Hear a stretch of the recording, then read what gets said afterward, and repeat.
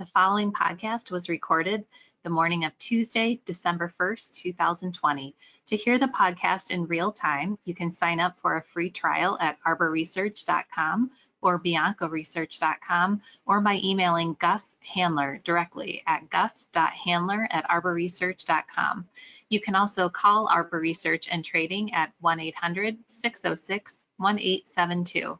Thanks for your time and enjoy the podcast. Welcome to the latest edition of Talking Data. Our Talking Data series seeks to offer timely insights into macro market themes along with macro data and its impact on the economy and markets. I'm Kristen Radish of Arbor Research and Trading, and I will be your host today. Our presenters are Jim Bianco of Bianco Research and Ben Breitholtz of Arbor Data Science. Today, Jim and Ben will be discussing long-end yields that are once again moving higher. Can it last? Jim, we're going to get started with you today. Are yields finally playing catch up relative to past global recoveries? Yeah, thanks. Before I answer that question, I do feel like I should mention something at the top. A lot of people listening to this podcast are probably not bond investors. Oh, what do I care about bonds if they move up or they move down? Given, as we've talked about in our previous podcast, the big valuations that you have in the stock market indices, if yields were to head up higher a lot, that could really put a real crimp on risk assets. So it matters more than just for bond investors what's going on. Now to your question, are they playing catch up? That's been my contention all along, that I've always been holding the view that the bull market in bonds ended in March at 33 basis points in the 10-year, and that we would eventually start to see yields head higher, sort of are kind of heading higher. They're back into around 91, 92 basis points. Not enough to declare victory. They hit 97 basis points a couple of weeks ago. But I do think that the recovery that we've got and the belief that maybe inflation will start percolating is going to keep pushing yields higher from here. And I suspect that that will be the case. Before I turn it over to Ben, I'll just say one other quick thing about that. What if I'm wrong? And what if we do trade back down to 33 basis points on the 10-year yield? The only way I see that is a very bad scenario in the economy. World economy, U.S. economy has to fall back down to something that had approximated what it was back in the spring. So in order to get yields back down at that point, I think it would have to be very bad.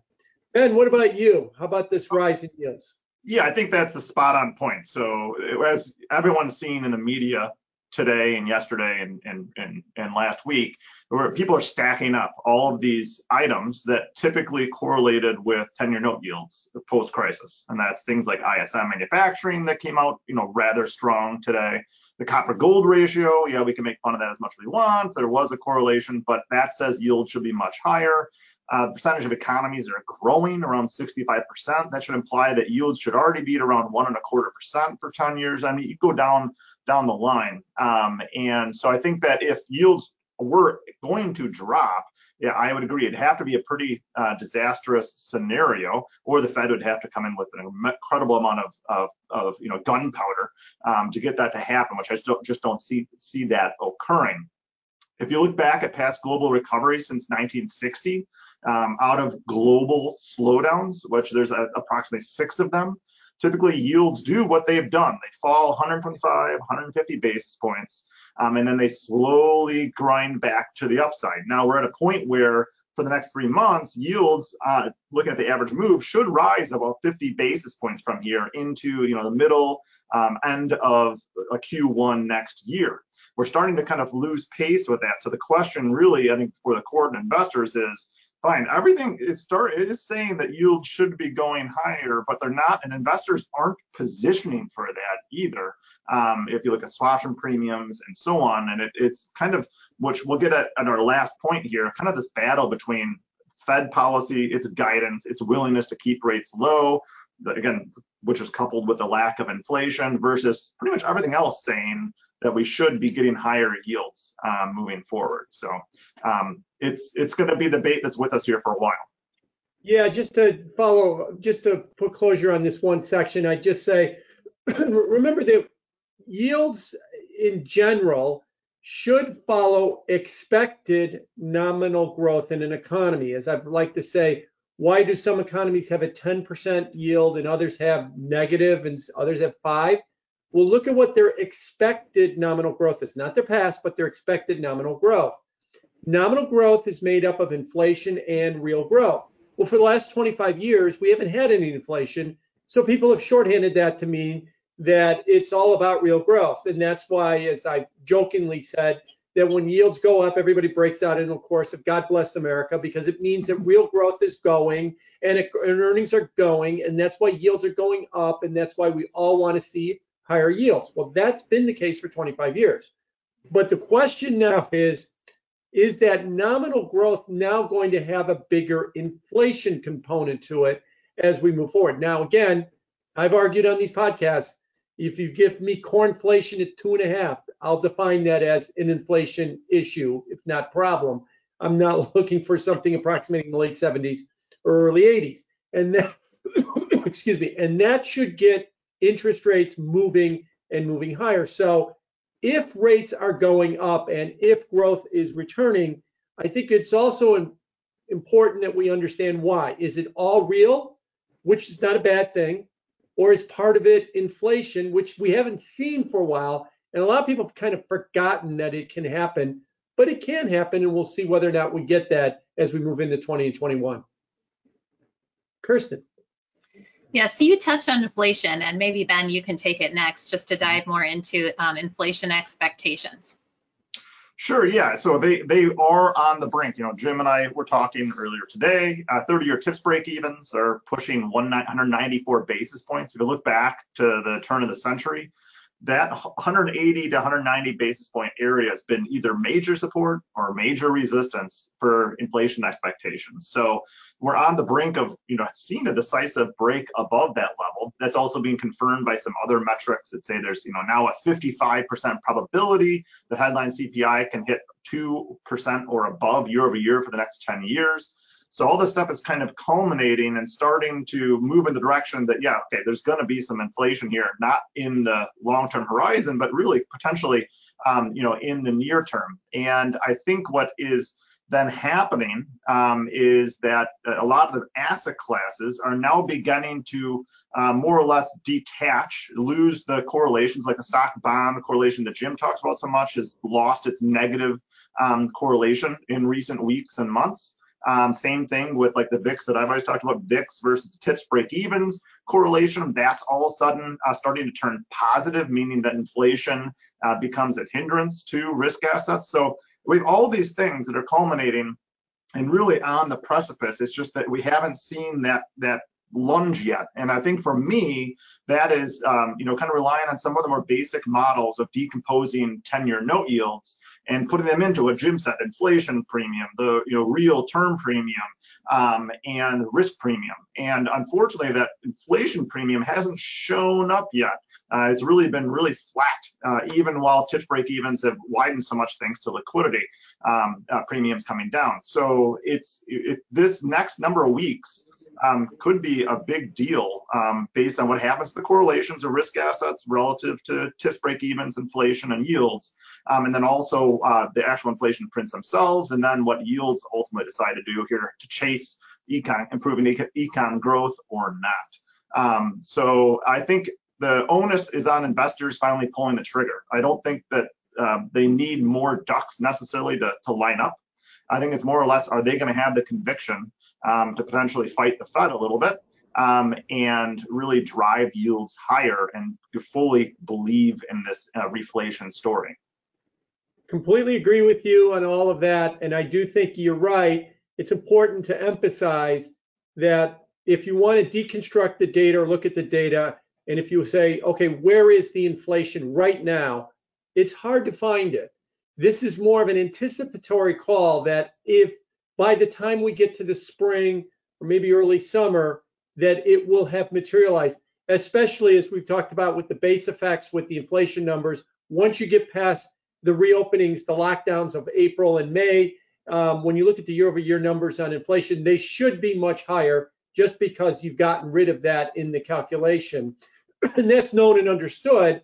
But I also think that on top of that, we might continue to see more of it. So it is an anticipatory call. And the other thing I want to point out, Ben, when you say the 190 for this century, I'm old enough to think that that's 1900 when you say this century as well. And the reason I bring up 1900 is a number of equity guys have pointed out charts to me that said, oh, look at the 1940s, rates from 2% in the 1940s to the 1950s. They went to 4 or 5%. The stock market went up, and there was no problem with that. So even if we get your inflation numbers and rates go from 1% to 4%, no big deal, right?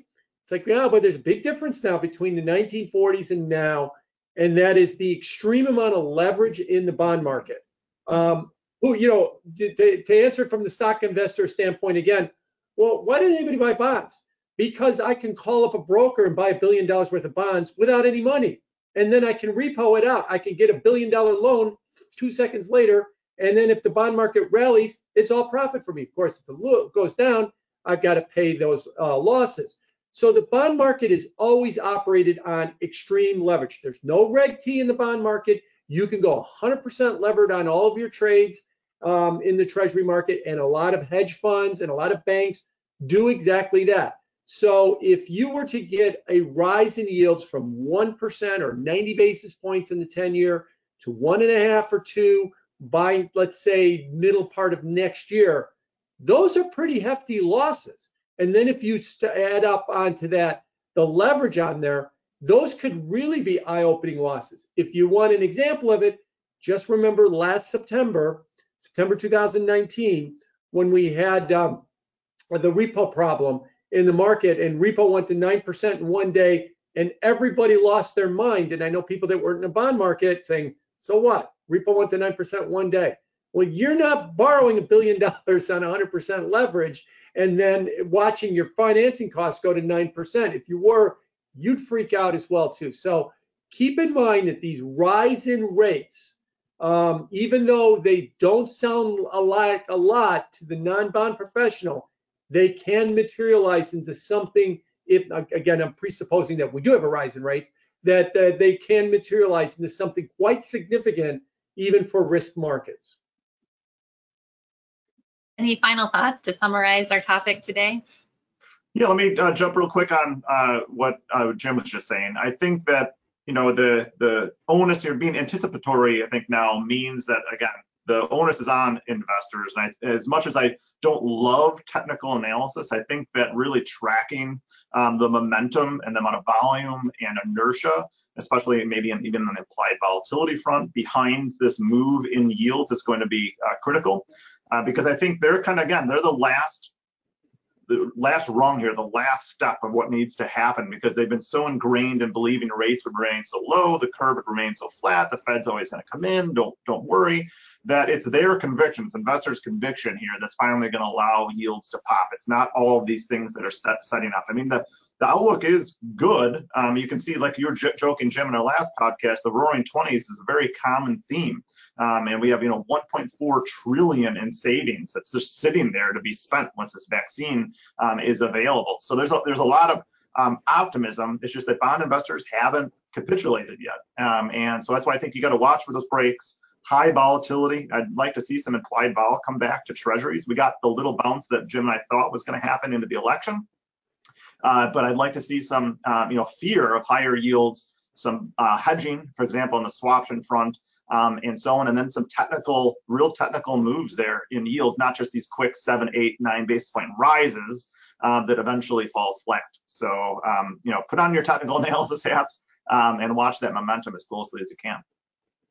I'll just conclude with remembering that the push-pull in the bond market too is that to date, the Fed has purchased $3.8 trillion worth of bonds. That's since March 13th.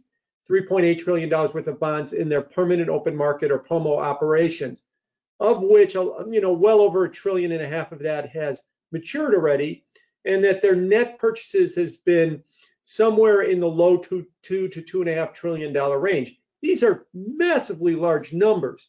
And a lot of people have said, well, even if you get inflation or get all this and that, the Fed will just suppress interest rates. I think that works as long as you have a benign environment. that the Fed can and will suppress interest rates in a benign environment. When you start percolating inflation and the Fed tries to suppress interest rates, every bond investor is going to go, why do I own these things if they're not going to give me any more yield? And the Fed is just holding the prices artificially high, yields low. I might as well sell them right now. And I've used the analogy many times, that the Fed's a post in the ground and the market's a horse, and the horse can rip the post up and run away. And that is something else to keep in mind as well, too. If we start to see those rise in yields, the Fed can only stop it if it's a benign environment. But if it becomes less than that, it might be out of their control. Thank you, Jim. Thank you, Ben, for your thoughts today. And thank you for our audience for joining us. As a reminder, Arbor Research and Trading is an institutional research and brokerage firm. Our two most prominent research offerings are Bianco Research and Arbor Data Science. For further information on Arbor Research, Bianco Research, and Arbor Data Science, please contact Gus Handler at gus.handler@arborresearch.com.